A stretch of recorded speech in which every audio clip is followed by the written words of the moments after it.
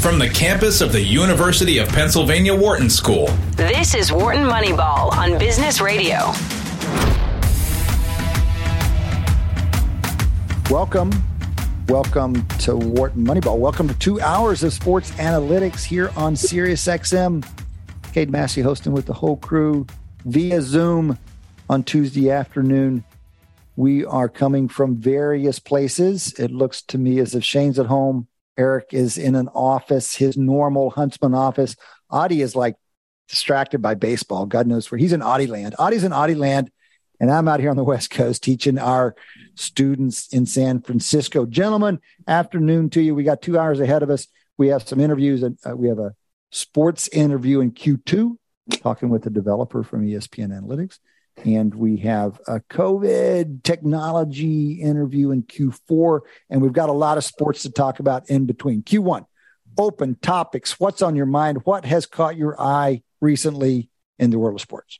Well, I believe the Phillies just won, so they it's happening. The Phillies beating the Braves in Game 1 caught my eye while you were talking.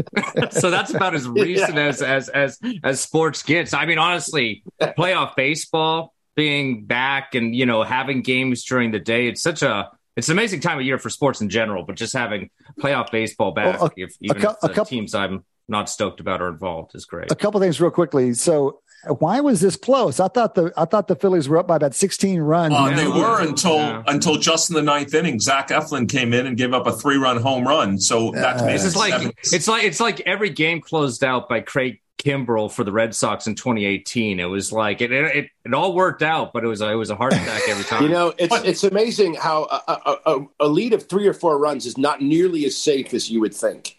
Okay. It's just not that unlikely that a walk, a single, a home run catches you up. There you go.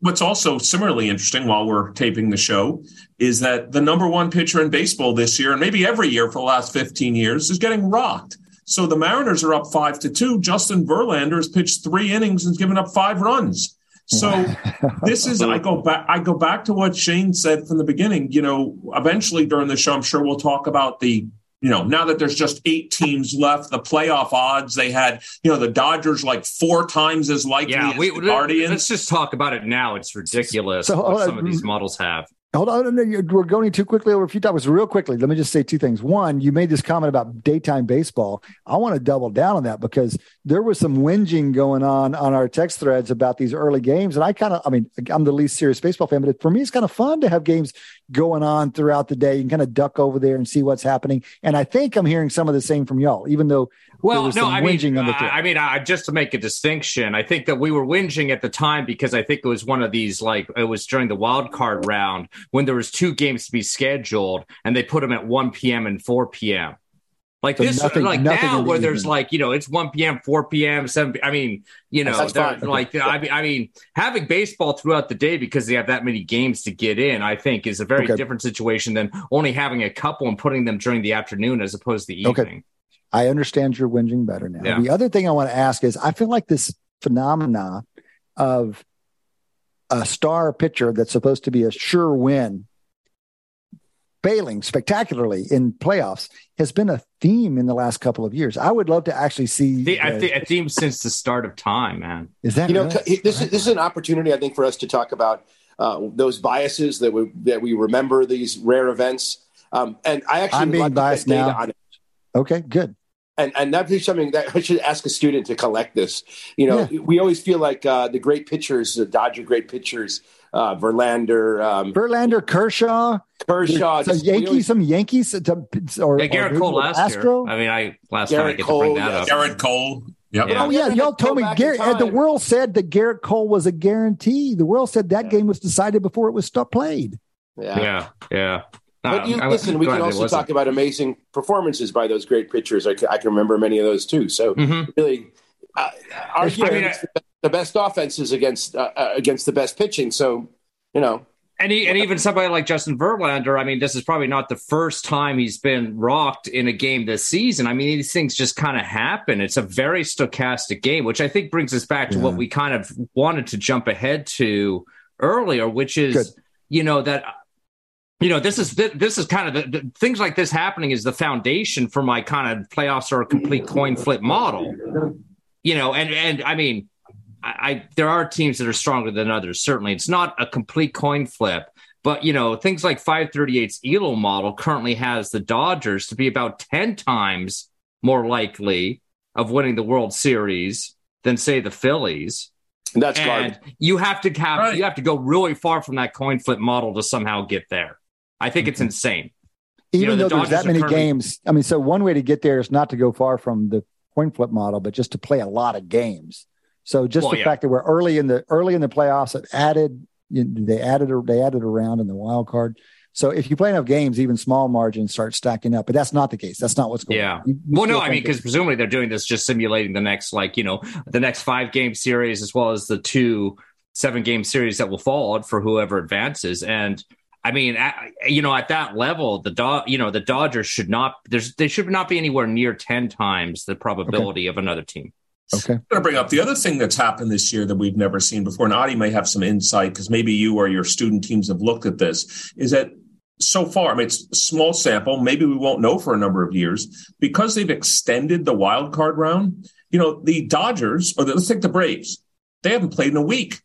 Mm-hmm. The Dodgers are getting rocked. They haven't played in a week. Now, I'm not trying to make it sound like a cause. It's 2 games. It's 2 series so far. It's 1 game. But how do teams perform when one team has just won a series and has been playing and the other team hasn't played in a week? So I'd love to see, we have some data on this because, in the old days, like right now, they set the World Series date. If the ALCS ends in 4 and the NLCS goes to 7, and that's happened many years, we can take a look at some data on that. But that was why I wasn't as confident as these odds were saying, because I think there was just uncertainty. How would a week break affect these teams? Mm-hmm. No, and I mean, I sort of, I think this is a great example of what Adi was pointing out before, where you kind of remember these kind of, big events or whatever, and it maybe biases your memory too much. But I remember one very distinct one in 2007. The Colorado Rockies went into the World Series I think they won something like 16 or 17 games, including kind of the regular season, get in there, swept through the entire National League, and then we're literally waiting there for 8 days or something for the Red Sox to make it to the World Series, and they looked completely dead once it actually got underway. That's a great suggestion to look at. But I think I want to make just a quick correction. I think it's Houston that's getting rocked right now, not the Dodgers. The Dodgers play tonight. Yeah. Is that correct? Yeah, no, Verlander is the one getting rocked. Yeah, Houston. But Houston, not the Dodgers. But Houston didn't play either. Houston hasn't played for a week either. But yes, good point. It's not the Dodgers. It's not the Dodgers. And Verlander did give up 6 runs in 4 innings, which for Verlander is a lot, but that's not a highly unlikely scenario even for a great pitcher. Hold on. How likely would you make that for the average pitcher? How likely would you make it for Verlander? And there's a very important piece of context here, which is he's pitching against a playoff team. So that's vital. So that's the part, by the way, that's a great point, Kate, because I was going to respond before Adi didn't just say, well, he's got a 1.85 ERA. He doesn't have a 1.85 ERA against playoff teams. Right. So what is his, that's the real question. But I would still say, Adi, let's even say his ERA is 2.5 or 3. Mm-hmm. That's 3 earned runs in 9 innings. He's given up 6 runs in 4 innings. That's got to be 2%. Yeah. So actually, I would probably say it's higher than that. Particularly the playoff game. But one interesting feature about baseball, which is important, is that runs are they're cumulative. I mean, they come in clumps, right? So in order to score, you got to load the bases, and then in other words, the probability, it's not Poisson. It's what we would call a Poisson clumping process. Now, I don't want to get all geeky on us all here. Tell us more about Poisson clumping process. We want to hear more. Yeah, so a Poisson clumping process essentially imagines. So a Poisson process has occurrences or have exponential gaps or sort of memoryless gaps between the events. So in other words, if you've waited a certain amount of time before the next occurrence, then that is you can just forget it. It doesn't matter. And it's a wonderful process that models lots and lots of things. And we see them everywhere. And obviously in epidemiology and disease modeling, you see Poisson processes. In fact, Adi, give us one more pass at the memoryless property of Poisson. Oh, so soccer is a great time where they use Poisson as a distribution for the number of goals scored. So in other words, if you've gone 5 minutes without a goal, it doesn't make the next minute any more likely than if you've gone, say, 10 minutes without a goal or 1 minute without a goal. That's what it means to be memoryless. So what's happened in the past can be forgotten, and only the current state matters, and not the history of how long it got there. Okay.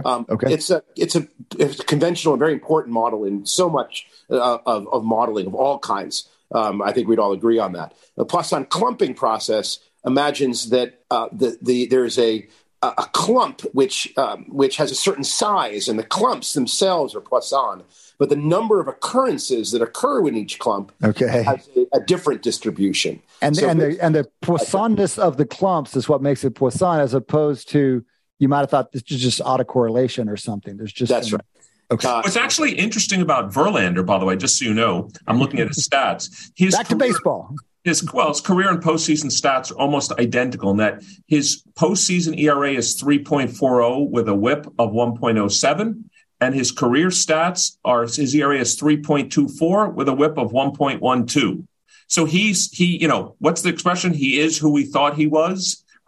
He's a very, very, very, very good Hall of Fame-like pitcher in the regular season, and he's a very, very, very good. Matter of fact, you could argue that the fact that his stats are the same in the postseason on those measures is actually quite impressive. Yeah. Well, I mean, but it's almost, I think, secondarily. I mean, yes, it's impressive he continues to be his dominant self in the postseason.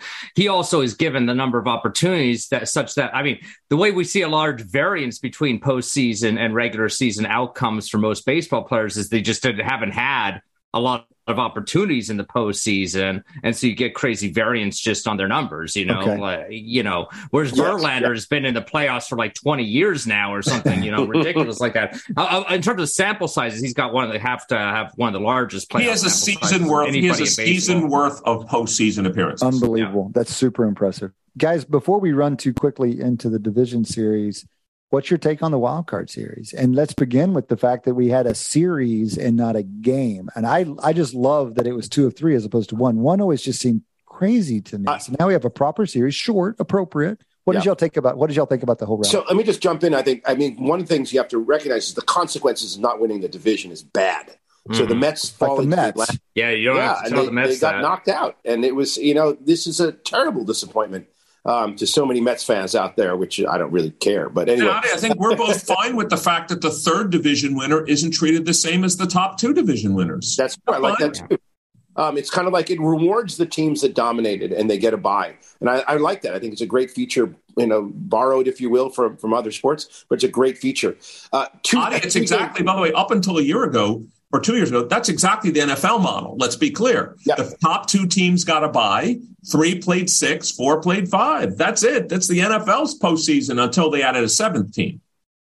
So, but of course, a 2 out of 3 series is just anything can possibly go. And teams. It's less stochastic than a 1 out of 1 series, but it is certainly. But not still very, obviously, like just little runs and stuff like that, can have a huge influence. Anything interesting from the 4 series that we saw? Especially interesting, or that you're excited about? The one that was surprising, the one that was most surprising to me. I mean, the Phillies wasn't that surprising to me, at least.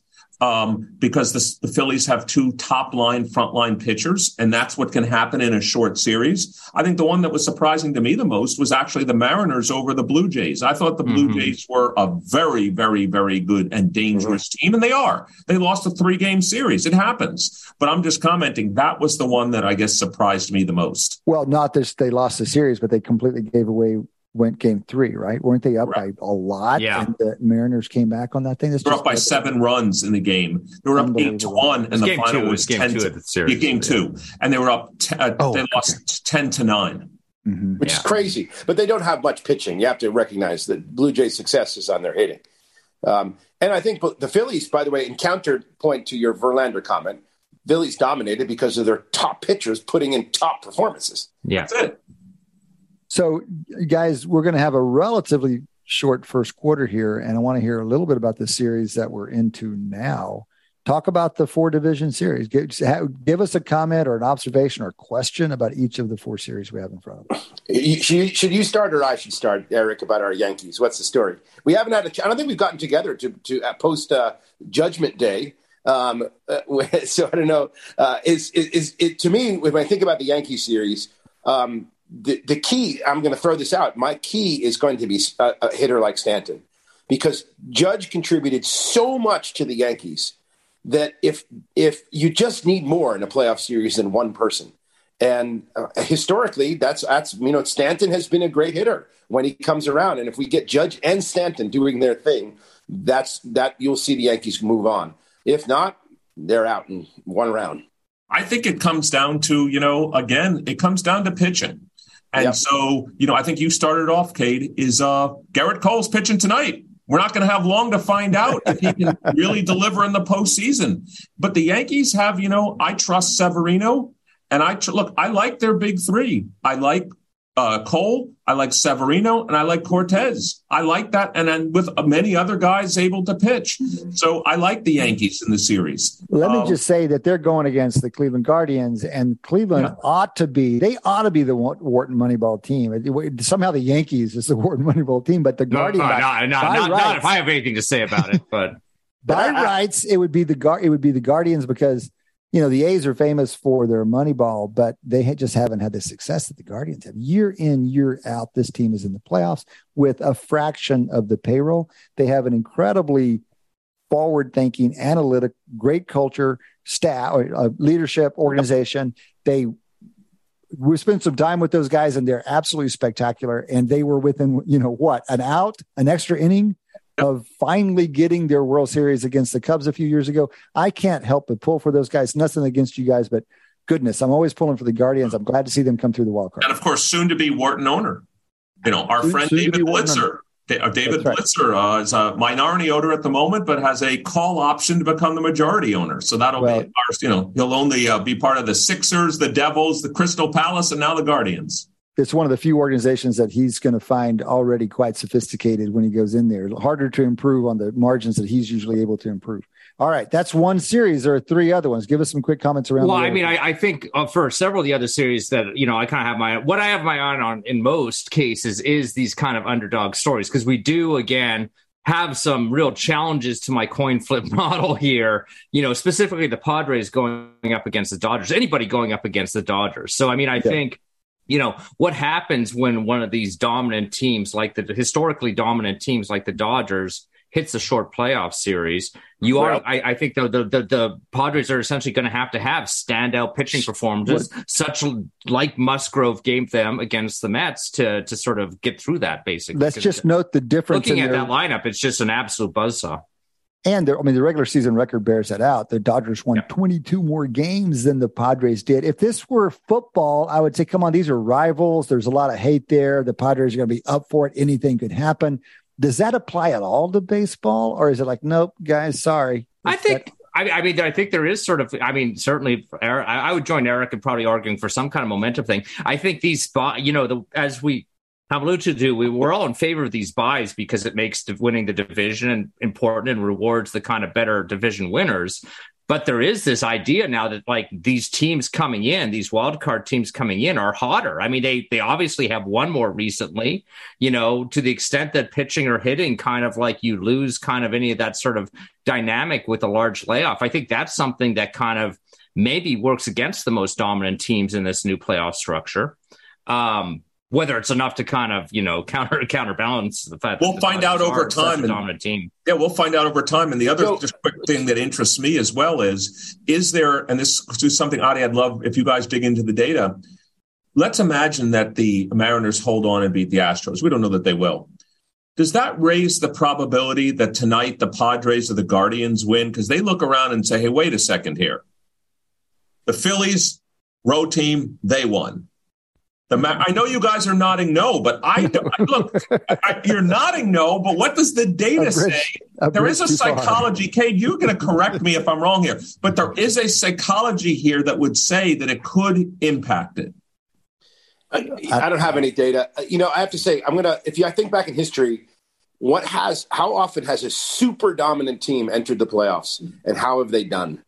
And I think you don't have to go far to find super dominant team. The Yankees, when they won 125 games across the season, they rolled through the playoffs. Yeah. But the Mariners, 2018 Red Sox did as well, but there's cases on the other side. Yeah, and so, the Mariners had all-time, one of the highest, greatest seasons. They got wiped out in the first round. Well, the Mariners are still going. The other two series are the Mariners and the Astros. That's the one where the Astros are getting rocked. Verlander's getting rocked early as we're recording this. And then, of course, just as we came on air, the wild card winning Phillies nicked the late last weekend division winning Braves. And we've got those two. I want to ask one question on the way out of here, Q1. 4 division series, 4 wild card round winners in there. How many wild card teams emerge from this division round? You have to pick a number 0 to 4. Everybody pick a number. Eric says 2. I'm going with 2. Shane says 1. Well, it's a tricky business because I would have said 3 before the fact that the Phillies already won 1 game and they're up, and the Mariners are. You were going to say 3 wild card team winners out of the 4? No. Sorry. 3 1. division. Sorry, Yeah. 1. I would have said 1, and now it's hard to move away from 1 slightly because of the ups. That 1 game victory is huge. And in a 7-game series, that's why I said 2. I would have said 1 if Kate had asked me before. If Kate had asked me at 1:00 today, I would have said 1. But I'm a Bayesian. I'm at 2 now. Yeah, I'm gonna have to go with the Bayesian. How can you not be a Bayesian? Well, exactly. This is data. I'm going 2 also, which ironically means 3 of us go with the coin flip model, and the coin flip theorists goes with 1. Well, I just want to present a counterexample. I mean, because I'm terrible at betting these types of things. Yeah, let me go the other way before I be careful. Yeah. The Dodgers and the Yankees are the most overwhelming favorites. So if one would argue that you should get about 1.5 out of those 2, then all you take's 1. And the problem is the right estimate is something like 2.3 or something. So you got to rounding me to an integer. Yeah. Going in, the Yankees over Guardians was more overwhelming than the Astros. No. That's true. I'm not really sure, but I think Shane, I saw the betting odds. They were all about. There were 3 that were about plus 200, so they were all about the same. Okay. All right, guys. Well, we're in the thick of it now. It's going to be a fun next month or so. Already providing some good interest in the postseason for Major League Baseball. We have 3 quarters yet to go. Come back and join us after the break. You're listening to Wharton Moneyball on Business Radio. Welcome back. Welcome back to Wharton Moneyball. Rolling into the second quarter now. We're going to pick up an extra interview in this quarter. We're going to talk to Lauren Poe here momentarily. Lauren is a developer with ESPN. We've got the whole crew in here for it via Zoom. Eric Bradlow, Shane Jensen, Audie Weiner. This is Cade Massey. You guys can jump into the conversation. We're talking to people all week long in a couple of ways. You can hit us up on Twitter. @WMoneyball is our handle there, @WMoneyball on Twitter. We follow our guests. We tweet about the world of sports analytics. We'd love to hear from you.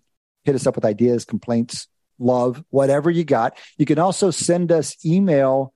We have a mailbag of sorts via email. The address is moneyball@wharton.upenn.edu, moneyball@wharton.upenn.edu. We read everything you send us. We love to hear from you. We get as much of it as possible on the air. Okay, rolling out of Q1, talk some baseball, playoff baseball. We've got a lot of football and a few other topics to talk about over the next hour. To help us with some of that and to tell us about her world, we are delighted to welcome onto the show for the first time, Lauren Poe. Lauren, good afternoon to you. Welcome to Wharton Moneyball. Hi, thanks for having me. Lauren, we're delighted to have you. Audience, Lauren is a developer for ESPN Sports Analytics team. That team is responsible for metrics like total QBR, power indices for various sports, including one of our favorites, football's FPI. Lauren has a degree in mathematics from OU, the University of Oklahoma. She worked as a math teacher before moving to ESPN. I think she moved to ESPN in 2013. And she is calling us, zooming in from Bristol. We speak to some ESPN folks, and they're always in places like Northern Virginia or Columbia, Missouri. We don't often get to be at the worldwide headquarters itself. So that's just an extra bonus for us. Lauren, how are things up in Connecticut this afternoon? Lovely. I was just telling somebody else that right now in Connecticut, over the next 2 weeks or so, the foliage is just going to be peak fall. Yes. beauty. It's funny you say that. We've got a guest in the next couple of weeks to talk to us about foliage. It seems like there's some forecasting going on there. We're going to want to hear about it. Adi didn't know. Adi just got. I'm actually driving up to Cambridge, Massachusetts on Friday, so I'm maybe looking to spend a little extra time in Connecticut on the way up. Sounds fun. Yeah, that's great. Oh, it's going to be a beautiful drive. Yeah. Those of us in Texas and California watched Monday night or Sunday night football, the Baltimore game. People were in jackets and coats, and it looked like the real thing, which is a foreign idea to us. But that's not what we're here to talk with Lauren about. Lauren, tell us, tell the world what it means to be a developer. So you're in ESPN Analytics, big group, doing lots of cool things. Super impressed. We lean on them. We love the work. You've made a big difference in the world of sports watching, I believe. But what is your role in particular? What does it mean to be a developer? Well, it means a few different things. I do several different things depending on the day and the season. So one of my main roles on our team is to write our simulations code. If you think about, we generate these team ratings or player ratings. We have game predictions that are, based off of those ratings. And then we ultimately want to simulate an entire season, usually 20,000 times, and provide projections for that. So I write all of that simulations code. A lot of the time we need those things to run really fast because we want those updated numbers as games are happening live on a Saturday or a Sunday. We might want to incorporate live win probability into those projections. So as, a snap of football is played, we can adjust. So we just need them to be really, really fast. So that's how I spend a lot of my days. This small detail here, I'm not enough of a coder to know this stuff. But does that mean you're putting things to work on parallel processors, parallel machines so they don't have to wait for one to finish before the next one goes 20,000 times? Exactly. That's one of the main things that I've done to speed things up is parallelization. All right. So what's an example of one of your favorite projects? You've been there a while now. What's one of your favorite projects in your historical portfolio? Oh, that's really tough. I will say I spent a lot of time. This was actually before I moved to the sports analytics team when I was still in the stats and analysis department at ESPN. We generate a lot of our own data in-house, and we're really proud of that. But we also work with third-party providers. And so we'll work with, other people who are tracking additional data points that you can't really extrapolate from a regular college football box score, for example. So, how many pass rushers were there? Yards after contact, things like that. And every year, that provider could change. And so I learned a lot about football one year when we were incorporating a new data provider and translating all of that new data to line up with our old data, right? Right. Just to make all of that kind of make sense together, since, we didn't want to lose all of that historical data. So that was when I learned a lot, spent a lot of time watching like the X's and O's. That's I wouldn't have known that would have been what is involved in making that transformation. It sounds like it might have been some real detailed matching of variable names, but that you had to go actually learn more about football is interesting. Lauren, how do y'all decide? I think, if I'm not mistaken, y'all made a big change to FBI, either with the NFL or with college this year, if I'm not mistaken. So can you speak about that, or more generally, can you talk about how you evaluate the models, the sims, or whatever it is? How do you know when you need to improve? Where do you get feedback from? Who decides the way it's run? Just what does that process look like? You guys are kicking out these models that actually make a difference. People talk about them. Broadcasters put them on the screen. People use them in their arguments. What's the process look like? What's the sausage making look like? It depends. We get a lot of feedback internally from subject matter experts that work on shows or that work with talent or work with former players. We take all of that into consideration. We look at how other models are performing. We look at how we compare with, Vegas. And it depends on what our goal is. Do we want to beat Vegas? Do we want to be able to have, a lot of, what's the word I'm looking for? visibility on what goes into it and easily translatable. Right. Transparency. Results. Transparency. Thank you. And so one thing with college football that we're really proud of this year is we're actually, in terms of mean squared error, we are number one behind all of Vegas opening closing lines. Okay. So hold on. So let's talk about that. You're just talking about picking games. So you've got a power index in college football. It puts a number on every team. You can infer the prediction from those numbers and something for home field advantage. So with every game, you have a precise prediction that falls out of your model, and you compare how that does versus reality and how that performance compares to other models. And you're saying your best of your comparison group, your best, except for the betting line, which is really tough to beat. All right. Exactly. So, wait, hold on a second. Can I just ask, what are you testing? You're looking at the differential? I assume observed score minus predicted score. Yeah. You get the difference and score differential. Squared error. Yeah. Okay. So let's jump into some of the football itself, if you can. Let's talk about college football with Lauren. She is deep in it. Also, she comes by it honestly. It sounds like she went to a little school north of the Red River. Lauren, where are you from originally? I'm from a town called Ada, Oklahoma. It's a very small town in southeastern Oklahoma.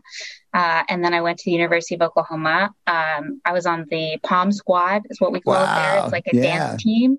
Yeah. So I got to travel to all of the games and see some really cool football up close.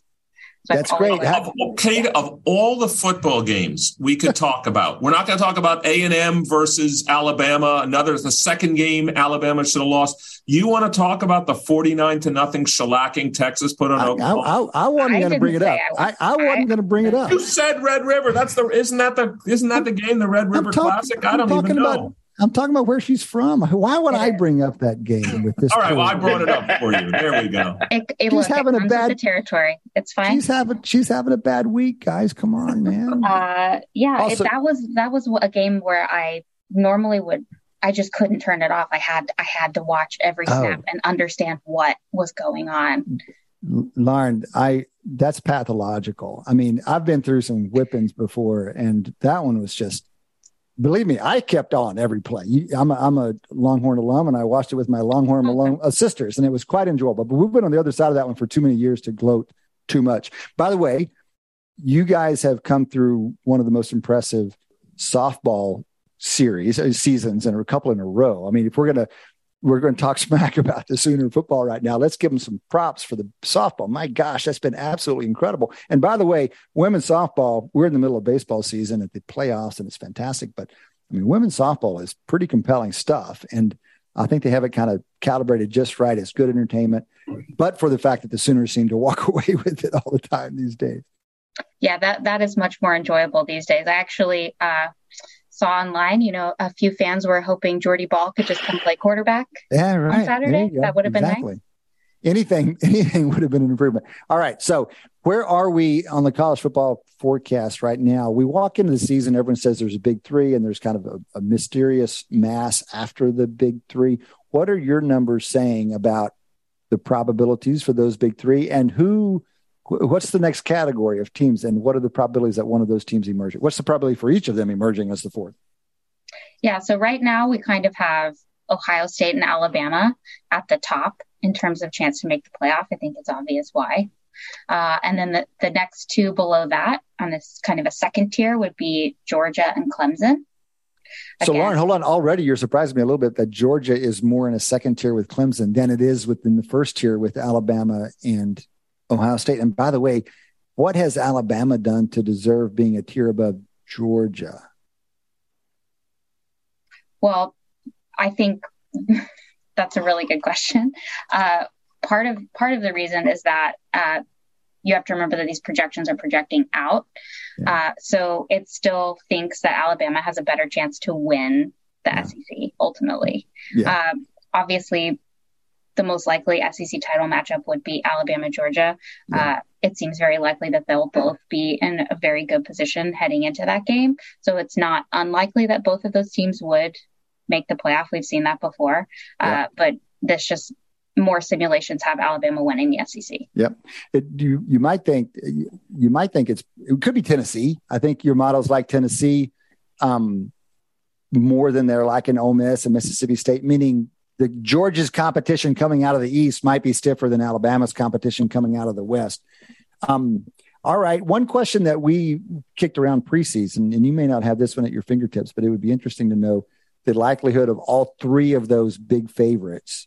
It's less so the clear favorites in your model, but the way people talk about it, Alabama, Georgia, and Ohio State are kind of shoe-ins for the playoff. And we said from early on, that's not likely. I mean, they may be the three most likely, but the fact that the prospect of all three of them making it is actually less likely than not.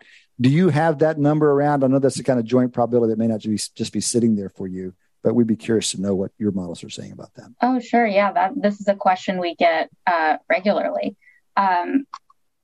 So that's actually a very likely top three. I think just off the top of this, I think I've got a 23% chance that we have all three of those teams in the playoff. And when I said tiers, I mean, this is all relative, right? I mean, Ohio State and Alabama are at 80% chance, and then Georgia's at a 67% chance, and right at a 50. So these are still very likely numbers. Wait, hold on a second. You said Georgia and you have 80, and 0.67. If I multiply those straight across, I'm looking at. No, I thought you said 80, 0.67, and 50%. Correct. They're not independent, Adi. Okay. But they're also not independent. And they're also not independent events. So. Yeah, definitely not. Well, a couple of things. One, 23%. So 3-1 against all three of them making it, even though they're the most likely trifecta, 3-1 against all three of them making it. The other thing you're saying, which is a subplot that's emerging, is that Clemson is sneaking up on that top tier as they've shown themselves stronger and stronger this season. They are separating to some extent from the others that were competing for that fourth most likely spot. And they don't face that much. They don't have that much in front of them. Typical dadgum ACC schedule, not a whole lot going on. They are going to have to go to Notre Dame. They play Notre Dame. I think it's in South Bend, and maybe there's more strength there. But especially the title game, the ACC title game is going to be a joke. There's nobody in the Coastal. All the competition's in the Atlantic. If Clemson comes out of the Atlantic, they're probably going to walk in the title game. So it's a little disappointing. It is. I will say, like, Clemson is the most likely conference champion of all teams. They do have the easiest path, I think. You mean not just the most likely in the ACC? You're saying of all the conferences, they're the biggest favorite to win their conference. Correct. What is their probability, and what's the next highest? They're at a 77% chance to win the ACC, and then Ohio State is next with a 65% chance to win the Big Ten. Okay. All right, Lauren, that's all helpful and cool, and we love looking at that stuff as it comes out every week. Tell us, we need to let you go, but tell us what's next for you. Like, what are you working on right now? Maybe not something that's going to come out next week, but maybe next year. Like, what's the frontier that you're working on or your team is working on right now? One thing that I'm really excited to be working on is a concept like warm sims for college football. So right now, our FPI values, which is the team rating, that's a static value that's in our simulations. So in every sim, let's say UCLA is a really good example. You know, UCLA is 30th in FPI right now. So in every simulation, they're 30th in FPI. So even when they win out and win the Pac-12, they're still 30th in FPI. And what I would like to do, and one thing we're looking at, is sampling so that we can, each simulation, we would draw UCLA's actual team strength. In some sims, they'd be at their higher end. In some sims, they'd be at their floor. And I think that would get us more interesting scenarios when we're looking at, these, if they do win out. Right now, if they win out and they win the Pac-12, our model has them at just like a 23% chance to make the playoff. Well, that's probably not right, because if they win out and they win the Pac-12, they're better than 30th. Right. So, no, Lauren, this would account for that. Yeah, we'd encourage you strongly in that direction. In fact, we got into a little debate a few weeks ago on the right way to do that. There's a few different ways you can go about it, but it does seem really important to have that kind of non-stationarity in the model, because we know that's you're simulating, you're supposedly simulating an actual season. We know there's all kinds of non-stationarity in the season, so it needs to make its way into simulation. And one consequence of keeping everything fixed is that there's less variance. There's less variance in the outcomes than there should be. And, as you know, one of the big biases people have in the world is just forecasting less variance than there actually is. And so models should work against that and put a counterbalance to that. And some of our models are not doing it. So we'll look forward to seeing what you come up with there. It's certainly a more complex thing to work on. Definitely. Thank you. Yeah, Lauren, thanks for making time for us, man. Keep up the great work. We love what you guys do, and it's nice to get a chance to visit with you. Sure. Thanks for having me. It's good talk. Absolutely. Lauren Poe, developer for ESPN Sports Analytics team, working on any number of tools and analytics that you guys are reading about. She has been there since 2013 after spending some time down in the great state of Oklahoma. All right. Thank you, Lauren. Gentlemen, we've got a few minutes before we're done with Q2. We've got, 11, 12 minutes, something like that. We've been talking a little bit about college football with Lauren. Any other interesting observations on the college football front? We'll maybe save the NFL for Q3, but I don't know. I had a pretty good weekend watching college football. How about you guys? Yeah, I mean, I with what Lauren had to say, it's exciting to hear she wants to become a Bayesian. She, wants to, be in her simulations going forward, not just simulating, assuming you have a fixed known model into the future, but actually simulating kind of the uncertainty in your parameters and propagating that uncertainty forward into your predictions. And I think that's, kind of sort of a classic a big contribution of kind of taking a little bit more of a Bayesian viewpoint towards your modeling. Well, hold on a second. Is that really that Bayesian? I mean, or is that just using the data you've seen from previous seasons to estimate the parameter uncertainties? I mean, at a certain point, you got to make something about some unknown parameters. Well, yeah, but I mean, hyperparameters or something. No, the frequent a non-Bayesian could also say, for example, take the sampling distribution somehow of their parameters and propagate. They never do. They don't, though. I mean, I guess I'm representing the kind of classical frequentist prediction exercise, which would be, now that you've got the parameters of your models, fix them at their optimal kind of value and just use that value when you simulate forward. I mean, that's, what we call the parametric bootstrap I'm describing essentially the parametric bootstrap, which I think is kind of the usual sort of frequentist way of simulating these things. So certainly you don't have to be a Bayesian and have a posterior distribution to propagate forward the uncertainty in your parameters. It just seems like that's the kind of the biggest kind of way in which people do that in practice. Since we're here, I will try to revisit this conversation we had a couple of weeks ago to pin this down, because it does seem really important. And the fact that we just talked with ESPN and about this methodology speaks to how important it is. Mm-hmm. And simulations are things that increasingly people are doing on, in the basements of their own home. This is a common method, and a lot of folks aren't getting it right. So what we're talking about is needing to bake in. I think we're talking about two different things, actually. One is at the start of the season, you don't know for sure what the strength of that team is. You've got an estimate, but you're uncertain about that. And presumably your simulation should reflect that uncertainty. The second thing, the second source of variance here is that those numbers change over the course of the season. And as Lauren was just talking about, if you find in one of your simulations that your team wins the conference, and it ended up better than you thought it was going to be on average, and it ought to reflect that. So what is the best way for the lay person out there running their simulations, or the professional organizations building their simulations? What's the best way to capture those two sources of uncertainty in these sims?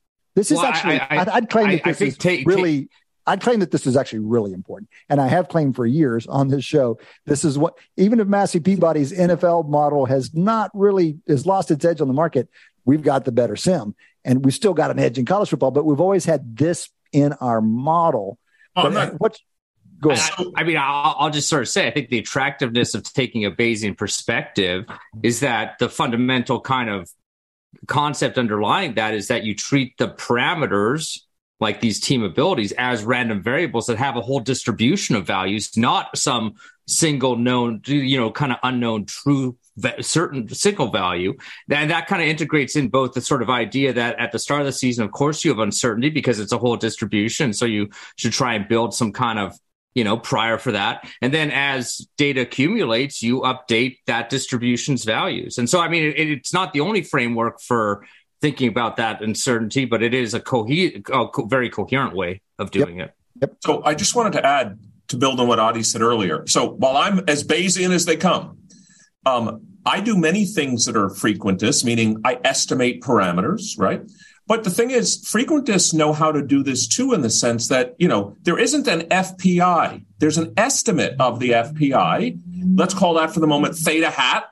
And then there's a standard error of that estimate. And this is what frequentists know how to do. So if you have data on college football games and outcomes, let's say you do what's called maximum likelihood estimation. You find the values of the team strengths, the FPIs, that maximize the data you observed.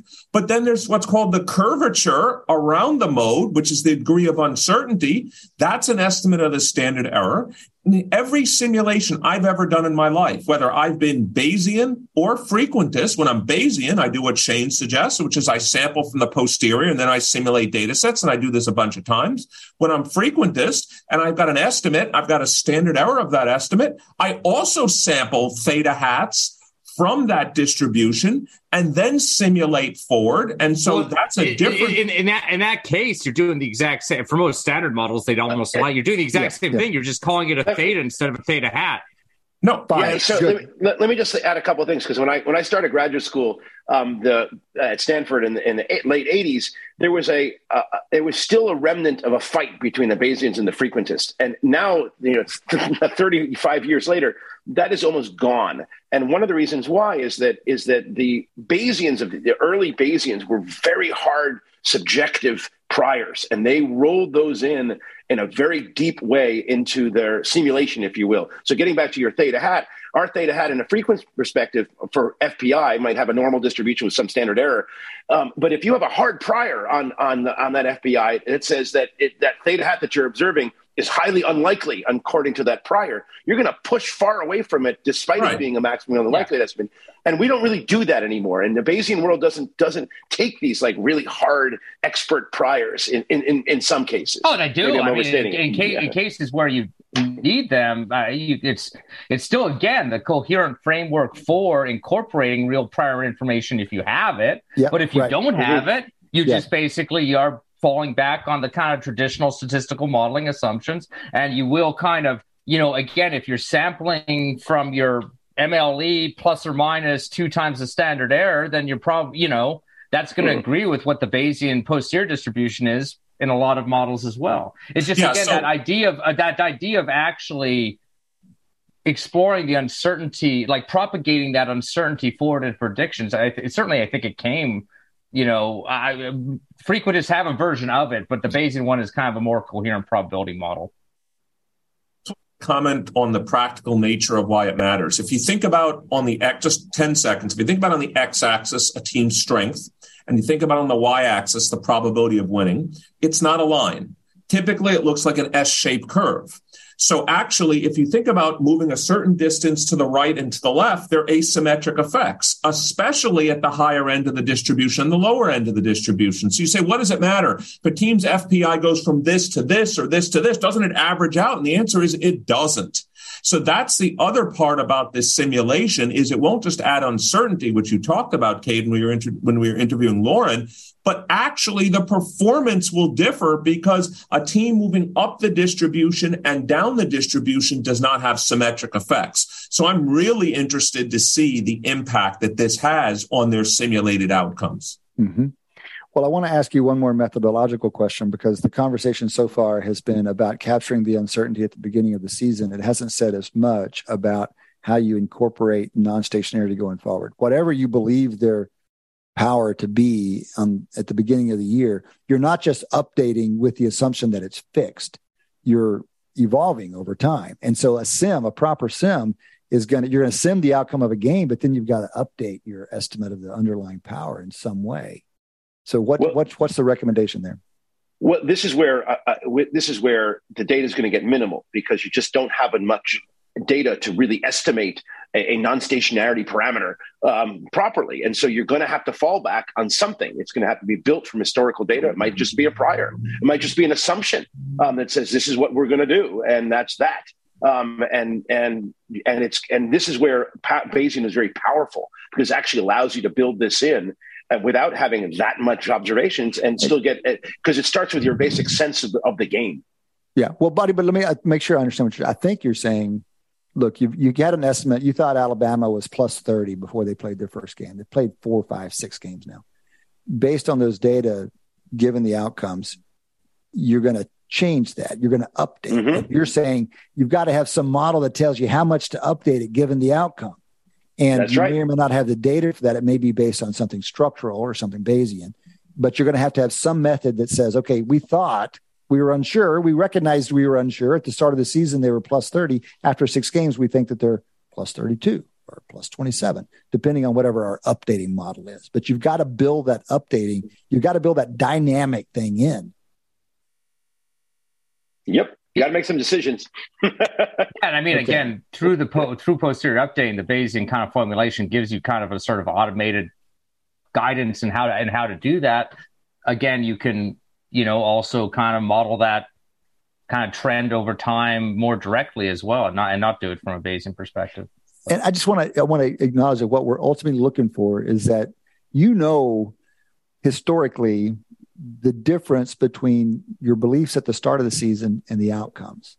You can look at that difference, and that's basically the error in your forecast. And you can look at what that distribution of error has been historically. You want to build a sim that recaptures that error. You want to basically make sure that your sim is making mistakes in the same direction and at the same magnitude that historically you've made. That's the big challenge. Yep. You got to get one way or another, by crook or by cranny. You've got to find a way that your model is erring, in a way that's calibrated for historical errors. Assuming that's stable over time. That's okay.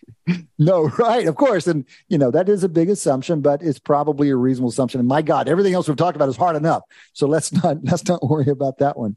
Well, that was kind of an extended geeky PSA. There might be 6 people still listening to this quarter, but let me say those 6 people are going to write better sims now. So there is that going for them. All right, guys, that has been 2 quarters of Wharton Moneyball. We still have 2 quarters to go. Come back and join us after.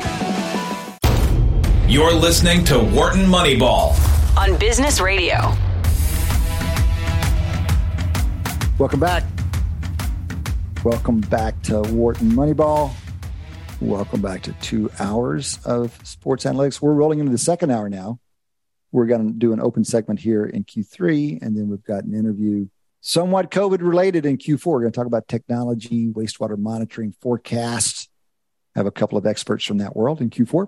Q3 is open. I want to say that we had a rather animated conversation on break between Q2 and Q3. Guys, at the very end, as Eric was laying down the law, I was thinking about that meme. You know that meme where the 2 guys are screaming at each other back and forth? It's from some TV show. They got mustaches and things. It's a famous meme. People are putting different debates on that. That's what that felt like for the first time. And Eric was like, the theta hat has to move. I want to reflect that I'm the reasonable guy in that meme. Yeah, is that right? Whichever one of those guys is the reasonable guy, I'm that guy. I'm not sure there's anybody looking real good in that meme. Guys, we haven't yet talked about NFL. I want to say that the Ravens they finally won a game. I mean, watching Ravens football is like watching Texas football for the last 10 years. It's like every game is just a complete meat grinder torture fest. I mean, every game is a drama. They're just ridiculous. And this was yet another one. Finally, the privilege of a man who doesn't watch enough Broncos games. Because, there are teams that are way more unwatchable than the Ravens. I suppose, but at least then your expectations are in check and you're not emotionally twisted and turned. I mean, this is the similarities between the Ravens experience and the Longhorns experience up until this last weekend have been striking. But the Ravens finally got one. But interestingly, they had one of these go for the touchdown, go for 4th down, or kick a field goal moments that perfectly mirrored what happened the week before. And Harbaugh caught so much shit for it. Didn't work out. They didn't go for it this time. Almost identical. All the models say go for it. Kick the field goal. to go up 6 with like a minute and a half left or whatever it was. Maybe it was more than that, 3 minutes. And it almost came back to bite them. Didn't quite. But the remind me who they're playing. The Bengals get the ball to go down the field. They score the go-ahead touchdown, going up by 1 with just about a minute left. And then happily, the Ravens have the best kicker in the NFL. Happily, they have Lamar Jackson, who deserves a ton of credit for that drive, and they got him down there. And that decision didn't bite him. But it was, again, just kind of analytics drama. Harbaugh is the I feel like it's like a weekly thing that there's like these controversial fourth downs, and like enough coaches have kind of bought into taking chances more that we have like kind of like, and this is because of analytics discussion in many football games every week. And it frustrates me that we see like a lot of these fourth down decisions, which are kind of probably appropriate at the time. And then, but unfortunately see them coupled with some of the worst play call. Like I'm so triggered every week by not the decision to go for it on fourth down or to go for a 2-point conversion when most people would go for a 1-point conversion. It's you do that. And then you have the most like unintelligible play call. So like the number of like fourth and inches and you're in shotgun. And you're referring to the Raiders throwing a 50-yard pass on 4th and 1 at the end of the game? Are you referring to the play call of the Raiders? As a fantastic example, yeah. Yeah, there was just it was a terrible play call. And, the part that also surprised me in that same game with the Raiders, and I don't know, maybe you guys have looked at this, they went for 2 down 30-29 with 4 minutes and 27 seconds left. And so I'm thinking, let's say you're successful for 2. What makes you think anyway that the Chiefs aren't just going to drive down the field and score? That to me, I mean, it made little sense to go for 2 there, and it made no sense on what they did. The rationale for kind of like the rationale of going for 2 when you're down, when you've just scored, when you're down by exactly 2 touchdowns.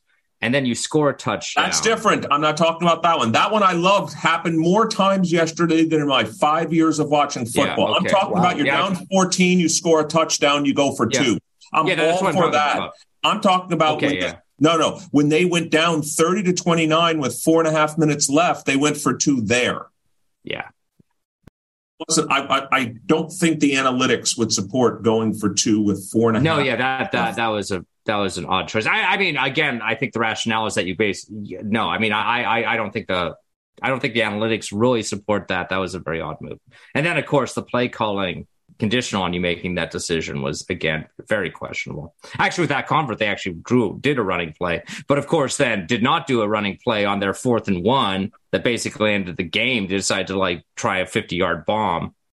And acknowledging that if it had worked, if, Adams and, Renfrew hadn't crashed into each other and he caught it for a touchdown, narrative of that entire game, our entire discussion today would be dramatically different.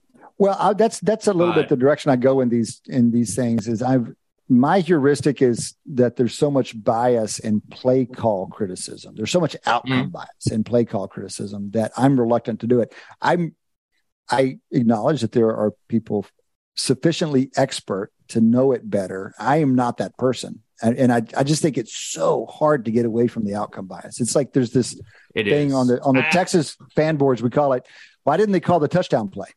Why didn't they call I'm mad they didn't call the touchdown play on that one. That's a little bit. I acknowledge it. I try and focus on the process again. Again, this is an analytics question. On 4th and 1, are running plays more successful than passing plays? That's because I see it's going to be contingent. In my mind, way too many passing plays on 4th and 1. Well, it's going to be contingent. It's always going to be in response to how the other team is set up. Okay, sure. It's also dependent. Can we throw that out as a forecast question? Because I would argue that they are probably almost equally successful. Yeah, that's the game. That's the game theoretic rational prediction that they would be used in a way that balances the likelihood of success. Because to execute a successful passing play seems more complicated to me. At that distance, for that distance, obviously passing plays are better than running plays because you typically need more than 1 yard or are looking to get more than 1 yard. But if you just look at 1 success, yard, a running play, short pass, maybe it's 22, maybe 22 years of Tom Brady being absolutely perfect at quarterback sneaks is completely, it's that's maybe right. I'm seeing some outcome bias there. I don't know. That's but it right. seems like these plays where all you need is essentially the quarterback to lean forward, and then they instead go shotgun. Well, for what it's worth, Maddie is saying that the Eagles sneak their quarterback all the time. The Eagles are a very smart organization. It's probably data informed. Well, one thing I learned from Michael Lopez following his Twitter feed is that there's 4th and 1 and there's 4th and inches, and the difference is enormous. Yeah. And that unless you use the actual location, you're getting a tremendous confounder. Well, let's just say it's like it probably ranges from 1 inch to 53 foot inches. And a half.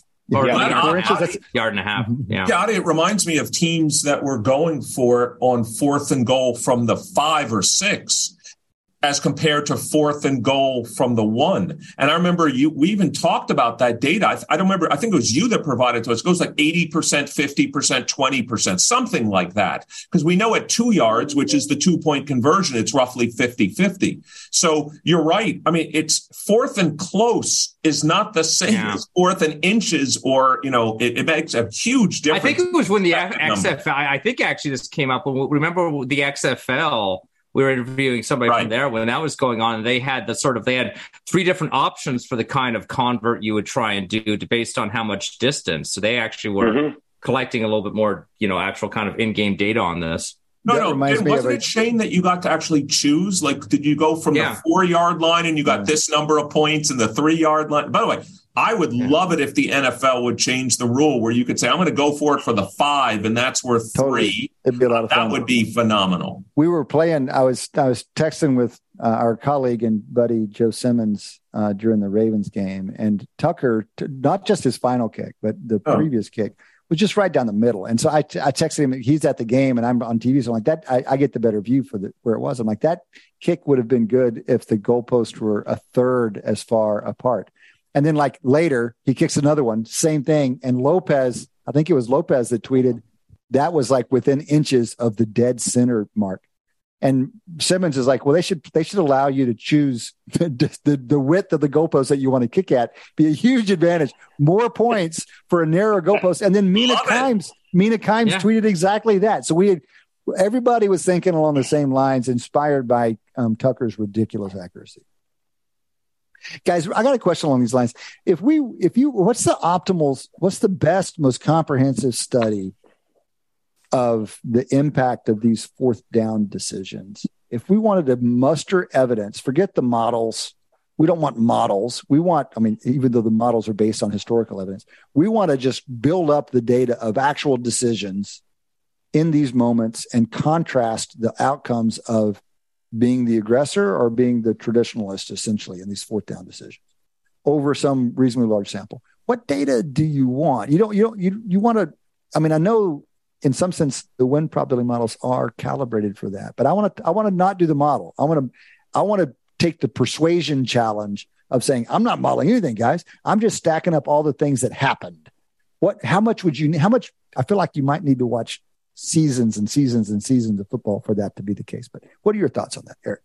Well, just quickly, I would want to match things. Like, for example, I could just take, 4th and X, and you fill in X.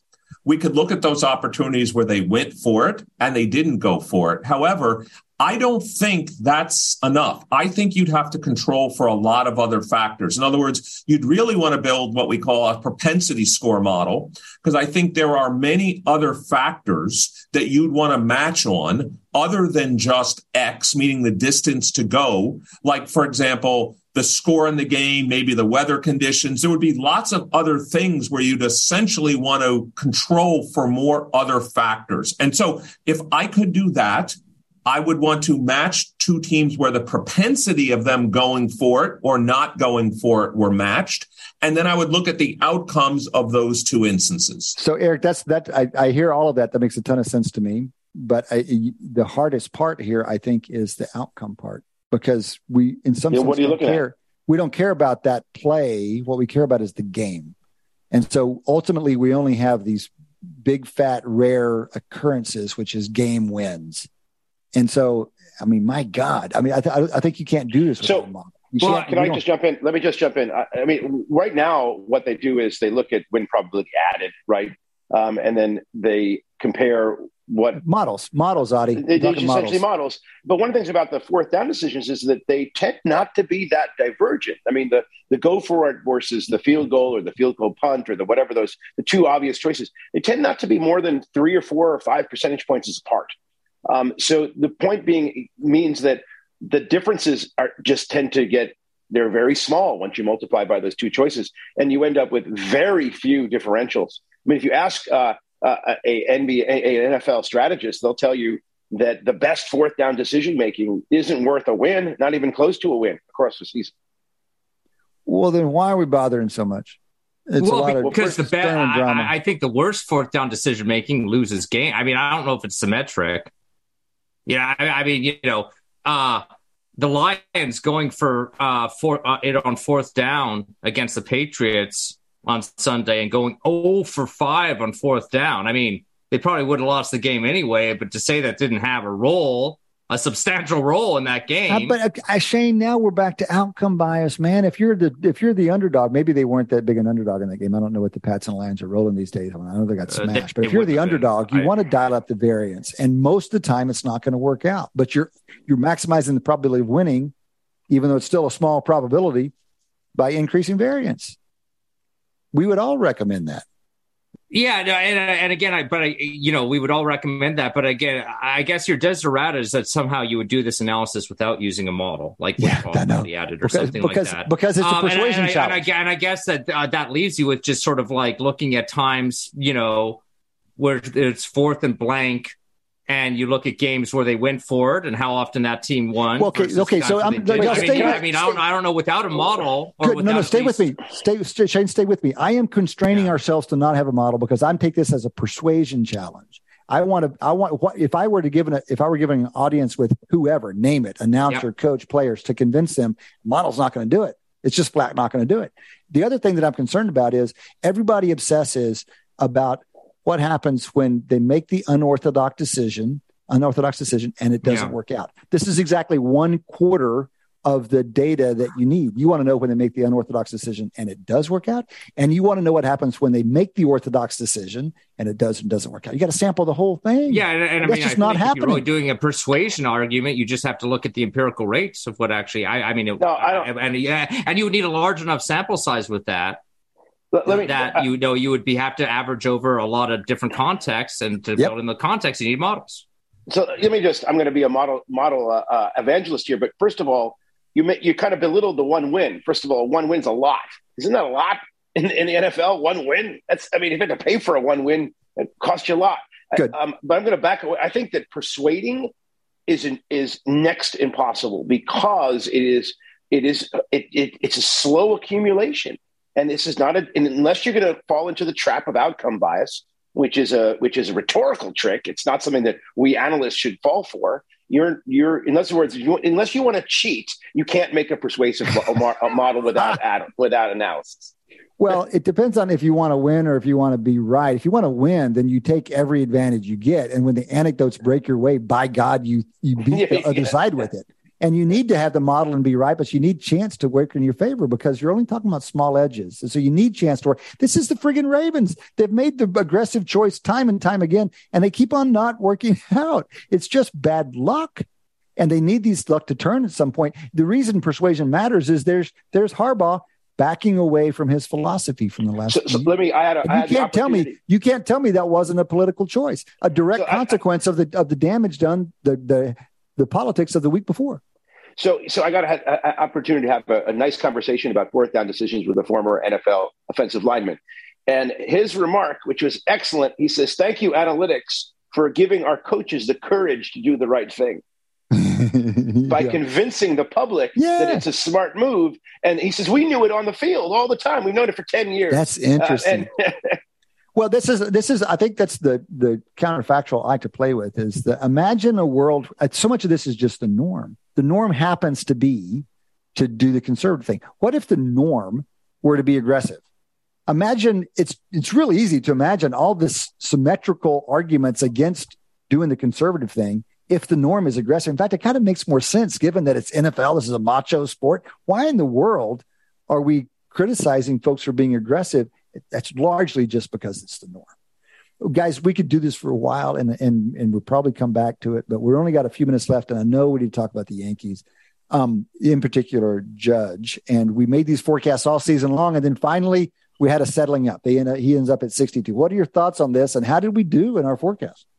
So I'll jump in. I mean, one of the things we had some listener feedback says we should go back and evaluate our forecasts. I don't remember what my forecast was, but I think I was over 60 for most of the second half of the season, but not far over 60. So I think you were 64, 63 or 4, you said.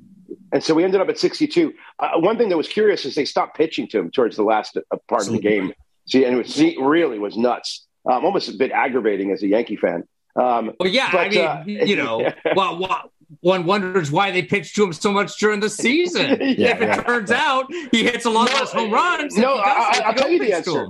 I'll tell the answer because they were losing games because of it. But Judge was walking like crazy and scoring runs. You walk your leadoff hitter. You change your expected runs in that inning from 0.45 to 0.96 or approximately. Is that why they pitched him? Is that why they batted him first, by the way? Of course. Well, no, they do that for a couple of reasons. More at-bats. More at-bats. But the other reason is getting Judge on base as the first batter of the game, as regularly as they did, hurts your opposition. They were, I don't know, I don't want to get into psychology, but it sounds like they just weren't letting him hit because it just didn't feel like letting him hit. It was costing the teams runs. They were losing because of it by walking him. So my memory is that he's surpassed our early expectations. When we first started running through our models, I think we were not anticipating his clearing 60. And then he kind of got on that streak late in the season and kind of jumped everything up. I don't know that means the models were wrong. I mean, look, we'll own it. If the forecasts were low, they were low. I think it's more just that there was a lot of uncertainty and it worked out for him. He stayed healthy. That's the biggest thing. Trout actually hit at a faster rate of home runs than Judge, I think, did, but just wasn't healthy the entire season. And so therefore it's less of a total. So often it comes back to that. What's quickly forecast for his best home run total season in the rest of his career? Quickly. He will exceed 62. Oh, going forward. Like you're not counting this one. I don't think he goes higher than 62 again. Never. I would say 52. Yeah, right, that's my guess too. He will exceed 50 at least once more. Interesting, but 50, but not 60. True. All right, guys, that's been 3 quarters. We still got a quarter to go. Come back and join us after the break. You're listening to Wharton Moneyball on Business Radio. Welcome back. Welcome back to Wharton Moneyball. Rolling into the fourth quarter. As you guys know, fourth quarter has been our interview segment in the last couple of years. We're now doing sometimes multiple interviews, so this is our second interview for the day, but we're typically going to do an interview here in Q4. We've got a double interview in this session. We've got 2 academics, 2 scientists who've been working on the front lines of the pandemic. We are interested in hearing from Dr. Colleen Naughton and Dr. John Dennehy. I will introduce them momentarily, but I want to motivate this a little bit. These guys are going to talk about wastewater monitoring, basically. And some of you realize the connection, and some of you are like, why are these guys talking to people about wastewater monitoring? We have been borderline riveted by wastewater monitoring in the last 2.5 years. We didn't know this thing existed. And then we learn of this tool, and then it expands during the pandemic and becomes this seemingly very useful tool for monitoring the prevalence of things we're worried about. And so as things wind down, this is something we wanted to keep an eye on because it seems to us likely that it's going to be an important tool going forward. So this is the reason we brought these guys on. We're hoping to learn more. Let me give proper introductions to each of them. Dr. Colleen Naughton, assistant professor at UC Merced. She has her PhD in civil engineering with a certificate in water health and sustainability. Her lab created the dashboard used to track global wastewater testing for COVID-19. Dr. John Dennehy, on the other side of the country, is a professor at CUNY, City University of New York. And he's a virologist who is interested in all aspects of virus biology, ranging from virus molecular biology to virus ecology and evolution. Dr. Dennehy's lab works on detecting cryptic SARS-CoV-2 variants in NYC wastewater. His work's been published in Nature Communications, the New York Times, and elsewhere.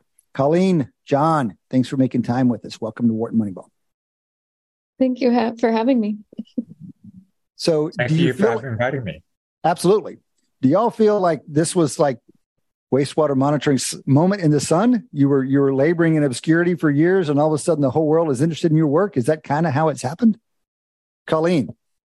Yeah, definitely. I mean, I've had a passion for wastewater since undergrad and visiting my first wastewater treatment plant at Purdue University.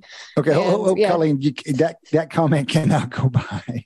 Tell us about this seminal visit to the Purdue wastewater treatment that inspired a passion in you. Now you have a PhD in your practice now at UC Merced. Where does a passion for that come from? I'm joking, but I'm also serious. Like, why do you think? What is the passion, and where does it come from? Yeah, thank you. No, it's wastewater treatment involves all the chemical, biological processes, and it has geometry involved with the settling tanks and design. So you're combining all the science that you're learning and helping the environment and helping public health to remove pathogens from the environment. So with the COVID monitoring, we're looking more upstream for community prevalence, but usually you're trying to remove those so we don't get those nasty things that used to kill lots of people and have lower life expectancies like cholera and others. So it's just great to see like the treatment processes at work and like how important they are. Mm-hmm.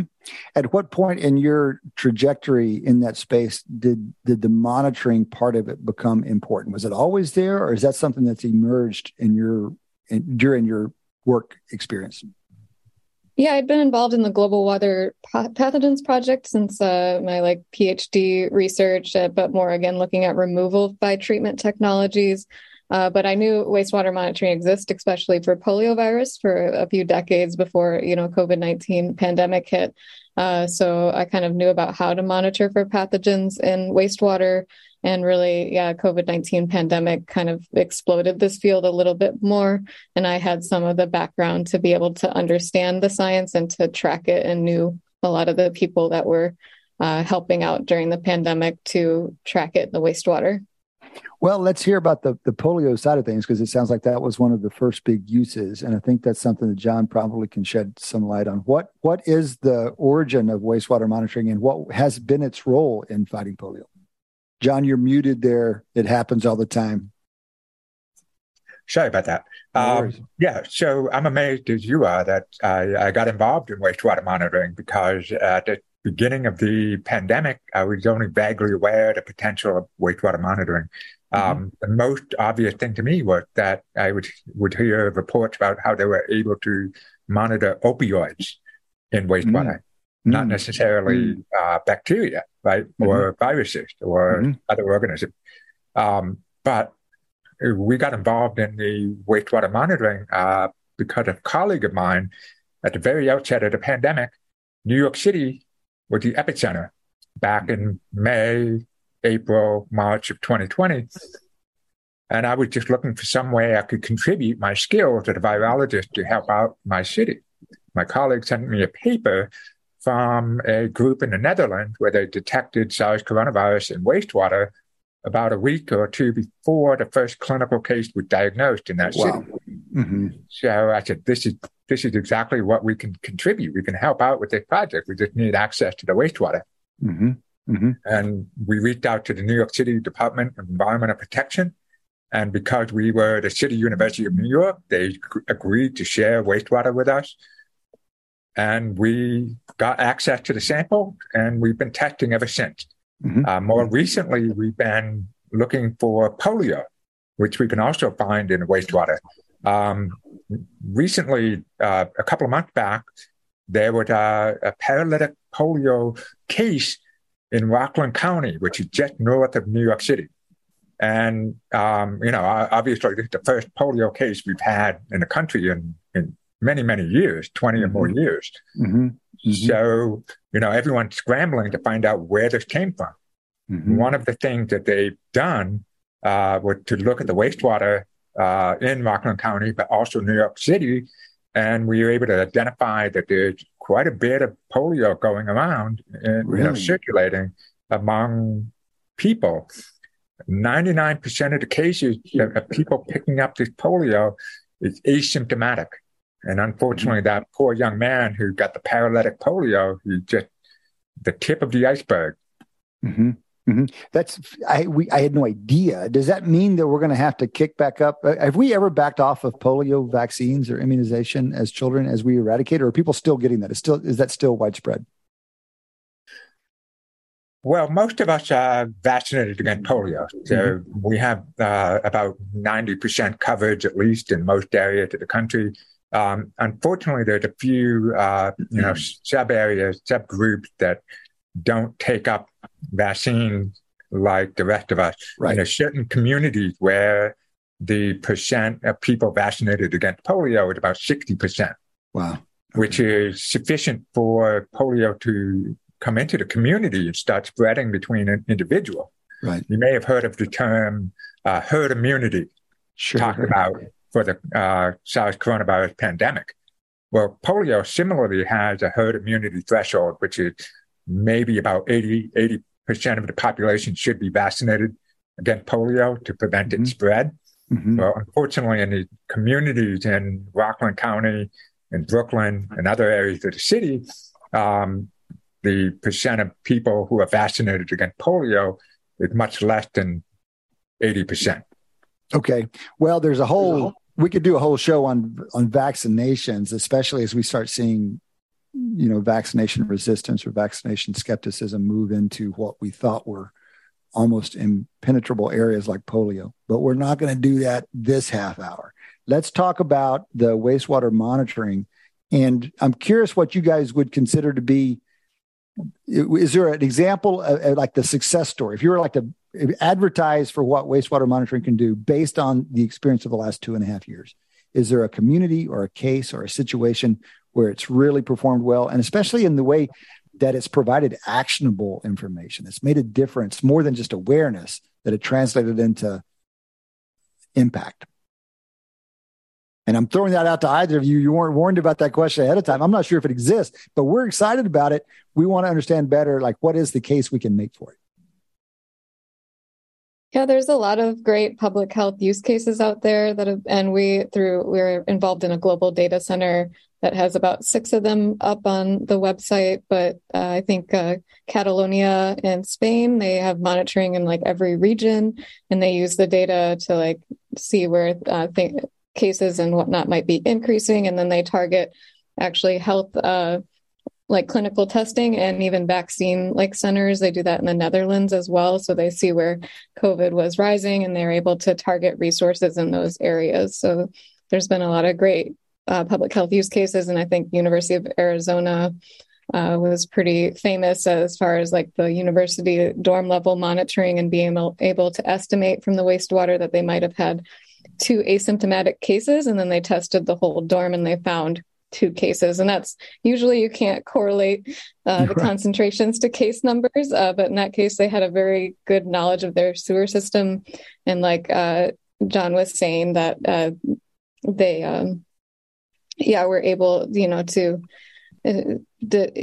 sorry, messed up there. But yeah, they just were able to, they were monitoring for opioids before. And so they kind of knew about kind of this wastewater monitoring and potential fecal shedding in relation to the pathogen of interest. Right. Super interesting. So you gave 2 examples. One is a broader community or even a region. In both cases, the wastewater monitoring is acting as kind of a first screen. It's an indication of needing a second, a closer look from somebody. So in the region, it might be, we just need to go in and increase testing, but a smaller group like a school. And I remember one of the first places I ever saw this was it was a pretty small school in Colorado, I think, that had discovered, had used it very productively. But you're talking about a large school in Arizona and very focused. It's like, we're going to keep a real close look on this and go in and test, a place where we can test comprehensively. I think Eric wanted to jump in, and then I think Shane wanted to jump in on the heels of that. Yeah, I was just going to ask, a lot of times we run experiments or we do measurements all the time. And one of the concerns we have is that they're either not very sensitive. That's one. Or 2, from when some change happens, it takes a long time to measure a difference. How does it work with wastewater? Like if the amount of COVID activity dramatically increases or decreases, would we see it immediately? Let me ask in both ways. Is there a long enough half-life? And is the sensitivity enough that we would notice a rapid change? I'll take a stab at that. So, yeah, I think it's pretty dramatic how you can see a spike in the cases. The most obvious thing that comes to mind for me is in 2021, the end of the year, we saw kind of a lull in the number of cases and also the amount of virus we were seeing in the wastewater. And then suddenly, right after Thanksgiving, we saw a massive increase in the wastewater. And I don't know if you recall, but this at the end of 2021, early 2022, when the Omicron wave hit. We saw the Omicron wave coming almost just before the cases started spiking. And at first we thought, there was something wrong with our assays, and we suddenly got from one week to another, 100% jump in the number of virus particles in the wastewater. And we're scratching our head, wondering what's going on. Only later on do we start seeing the news about this Omicron variant. Incredible. It sounds, rather instantaneous and rather precise. I mean, it's like absurdly good measurement. That's in some ways, let's just check that against you, because that's, as to the layperson from a distance, it seems absurdly good. In what ways is it not good? And what are the limitations here? And let me just extend on Kate's question. And if there are none, why aren't we just reporting this? Why are we wasting our time with all this other self-report, inaccurate testing? Why don't we just go to you guys? You guys just tell us what's happening in every location. If you don't have enough funds to do it, why don't we just give you more money so you can measure it everywhere? Yeah, I mean, I think it's a great tool. Again, we can't correlate or say this is the amount of cases to the wastewater necessarily, but, community prevalence and trends. We actually detected the Omicron variant in Merced through the Healthy Central Valley Together project weeks before the first clinical test, since you're sampling a larger population and not those just seeking testing behavior. But a limitation is in the U.S., 80% of people are served by a sewer system. So you're not getting that other 20%. So you need to make sure they get access to other resources so that population is covered. And it's a lot cheaper than individually testing all those millions of people you're doing through wastewater, but it's not a replacement, and it does still require resources and money. I guess another limitation would be the granularity. So we're in New York City, we got 8.5 million people, and some of our sewer sheds serve hundreds of thousands of people. One of the questions posed to me by the Department of Health is, okay, you've given us the concentration of virus in the wastewater. What are we supposed to do with this information? Are we going to shut down the sewer shed and have a lockdown? And that was the question. And it's kind of true. It's best suited for showing trends in what's happening in the cases. It can't give you too much information about, how to respond to it. I think if you were to increase your granularity by looking at a much smaller area, one of the things we're doing now is looking at the hospital level. We're sequencing and analyzing the wastewater obtained from a hospital. So we know that we have a relatively small population in the thousands of people. And we're able to tell the level of coronavirus, of other viruses, influenza, monkeypox, polio, anything that a hospital wants to know.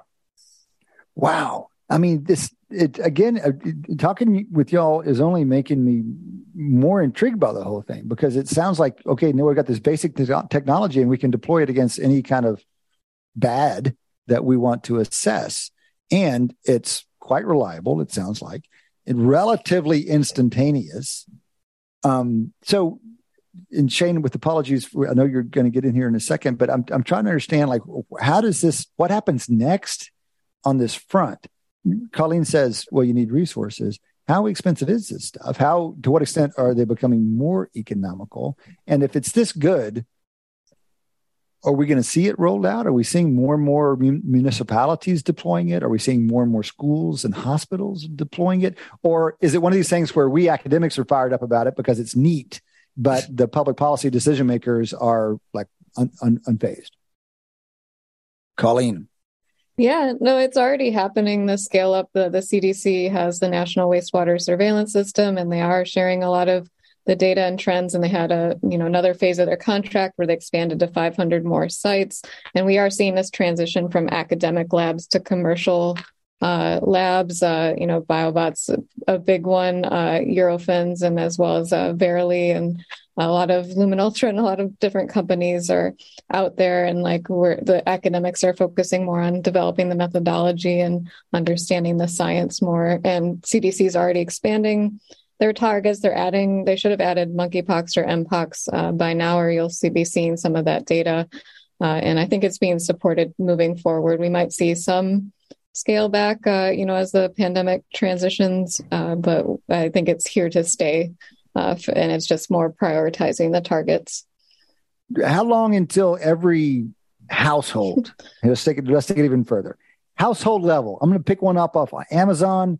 I'm going to run the assays myself, like I might clean my pool, and I'm going to know right away whether my family is in danger of something before I have to passively. No one's going to have to, take a test and swab their nose. I'm just going to run my little assays. How long until that happens? Is it 10 years away? Is it 50 years away? Is it ever going to happen like that? John, what do you think? I don't really see it being like a household level thing. I see it being more of a workplace, a hospital, a school, organizational institutions like that. Okay. And the power of this, I think, is that you're able to monitor a population, a relatively small population, look for anything new that's coming in that might pose a risk. Mm-hmm. And I feel like that's going to be the future. And at a relatively small level, and hopefully we'll have buy-in from different, different members of the community to pay for this, because it is going to be relatively expensive. And there's going to be decisions and trade-offs.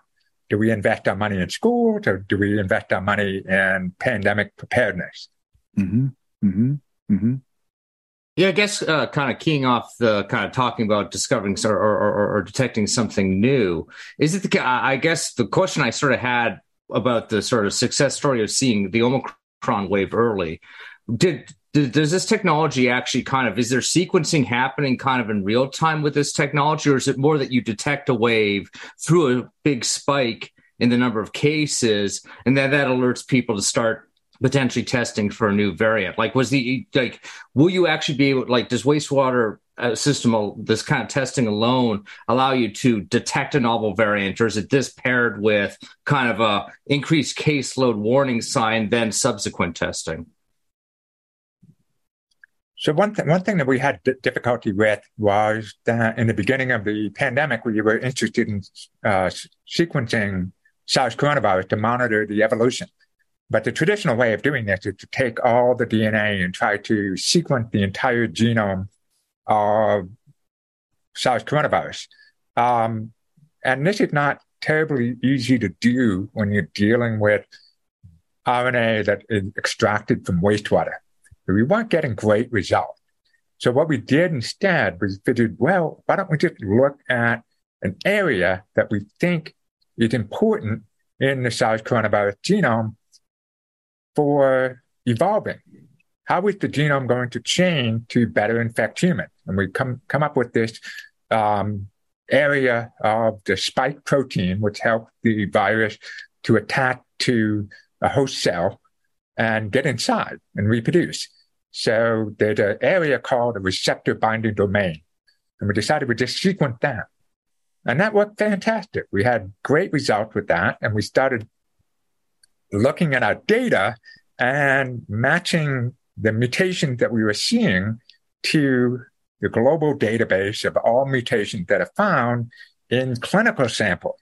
Mm-hmm. And interestingly, what we started seeing with all these mutations appearing in viruses obtained from wastewater that were not appearing in clinical sequences. Mm-hmm. Mm-hmm. So for a long time, for over a year, we were scratching our head, wondering where these things were coming from. We came up with all kinds of other hypotheses. maybe the rats in the New York City sewers are getting infected and shedding new variant. As it turns out, one of my collaborators, Mark Johnson from the University of Missouri, and Dave O'Connor from Wisconsin, found a wastewater variant in a small town in Wisconsin, and they were able to trace it back to its source, something that's not really possible in New York City because it was such a giant city with too many people, basically.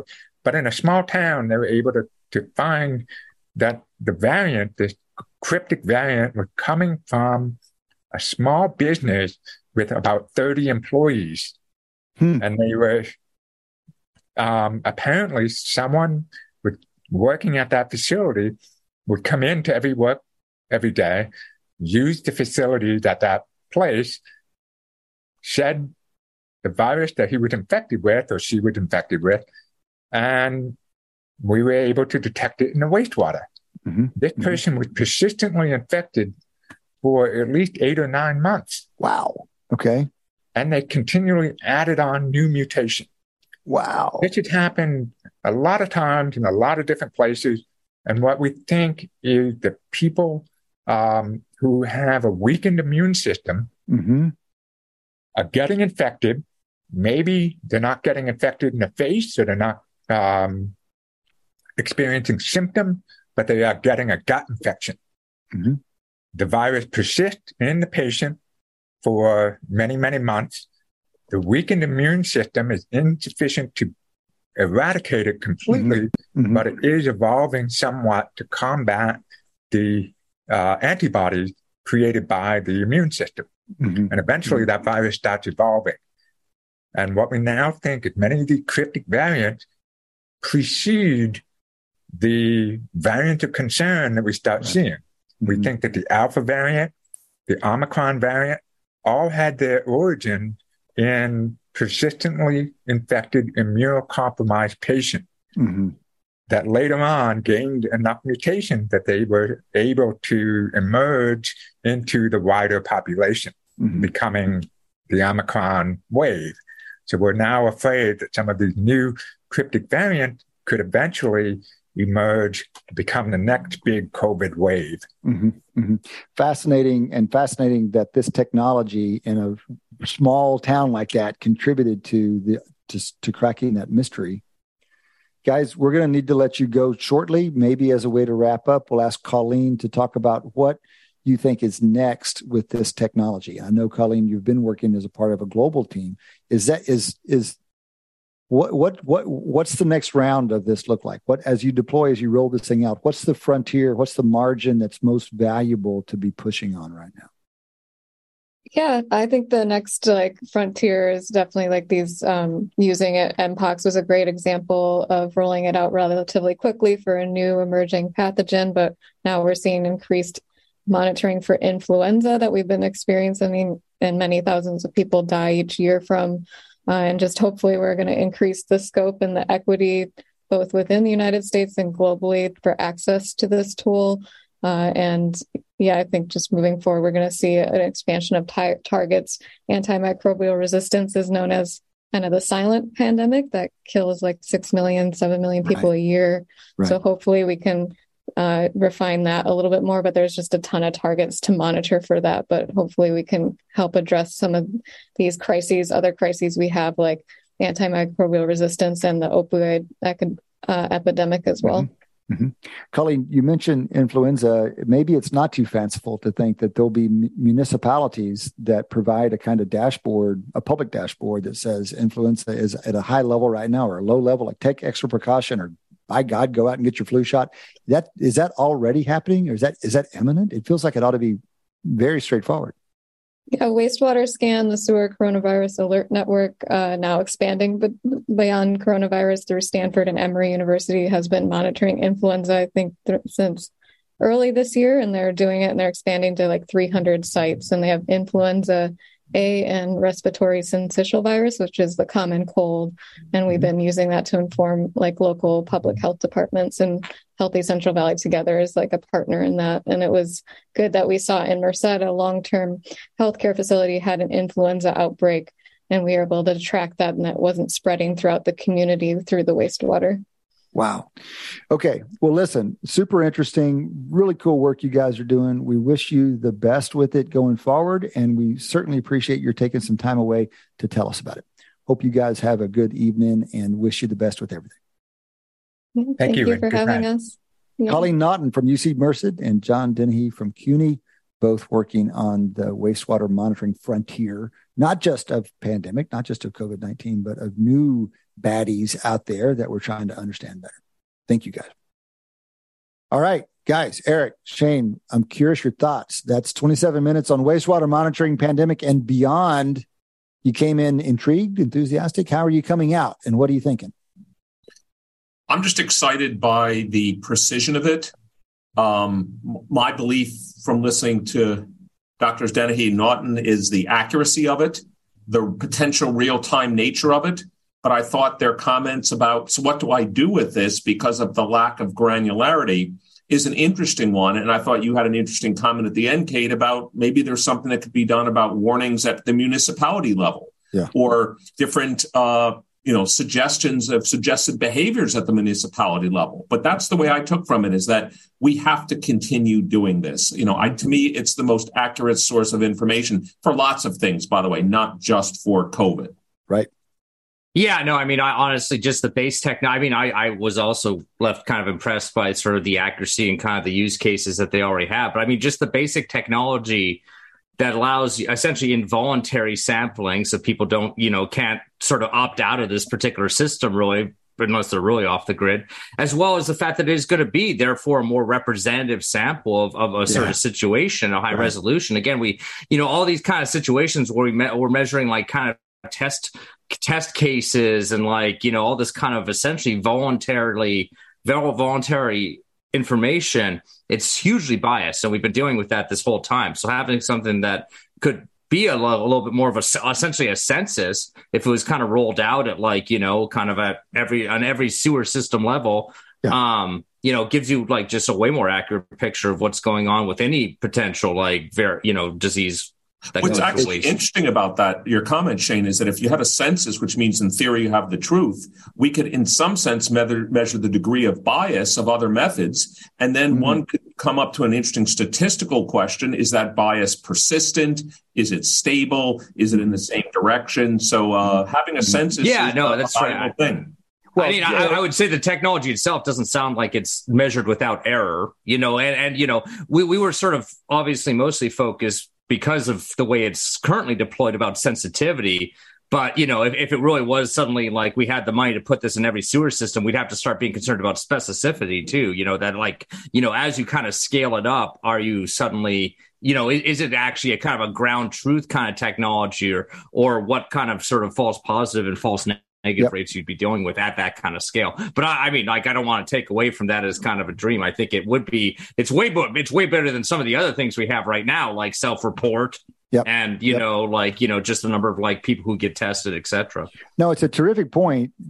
And it's one that we've struggled with for the entirety of the pandemic, is the selection bias in every measure. And Shane's saying, look, this doesn't have selection bias. And Eric, your point about if you had census, you could then estimate bias. Note that you don't have to have that for the whole country. If you had census for some representative community, you could then extrapolate the bias you see there to where you don't have the census in other places, but you have the bias measure.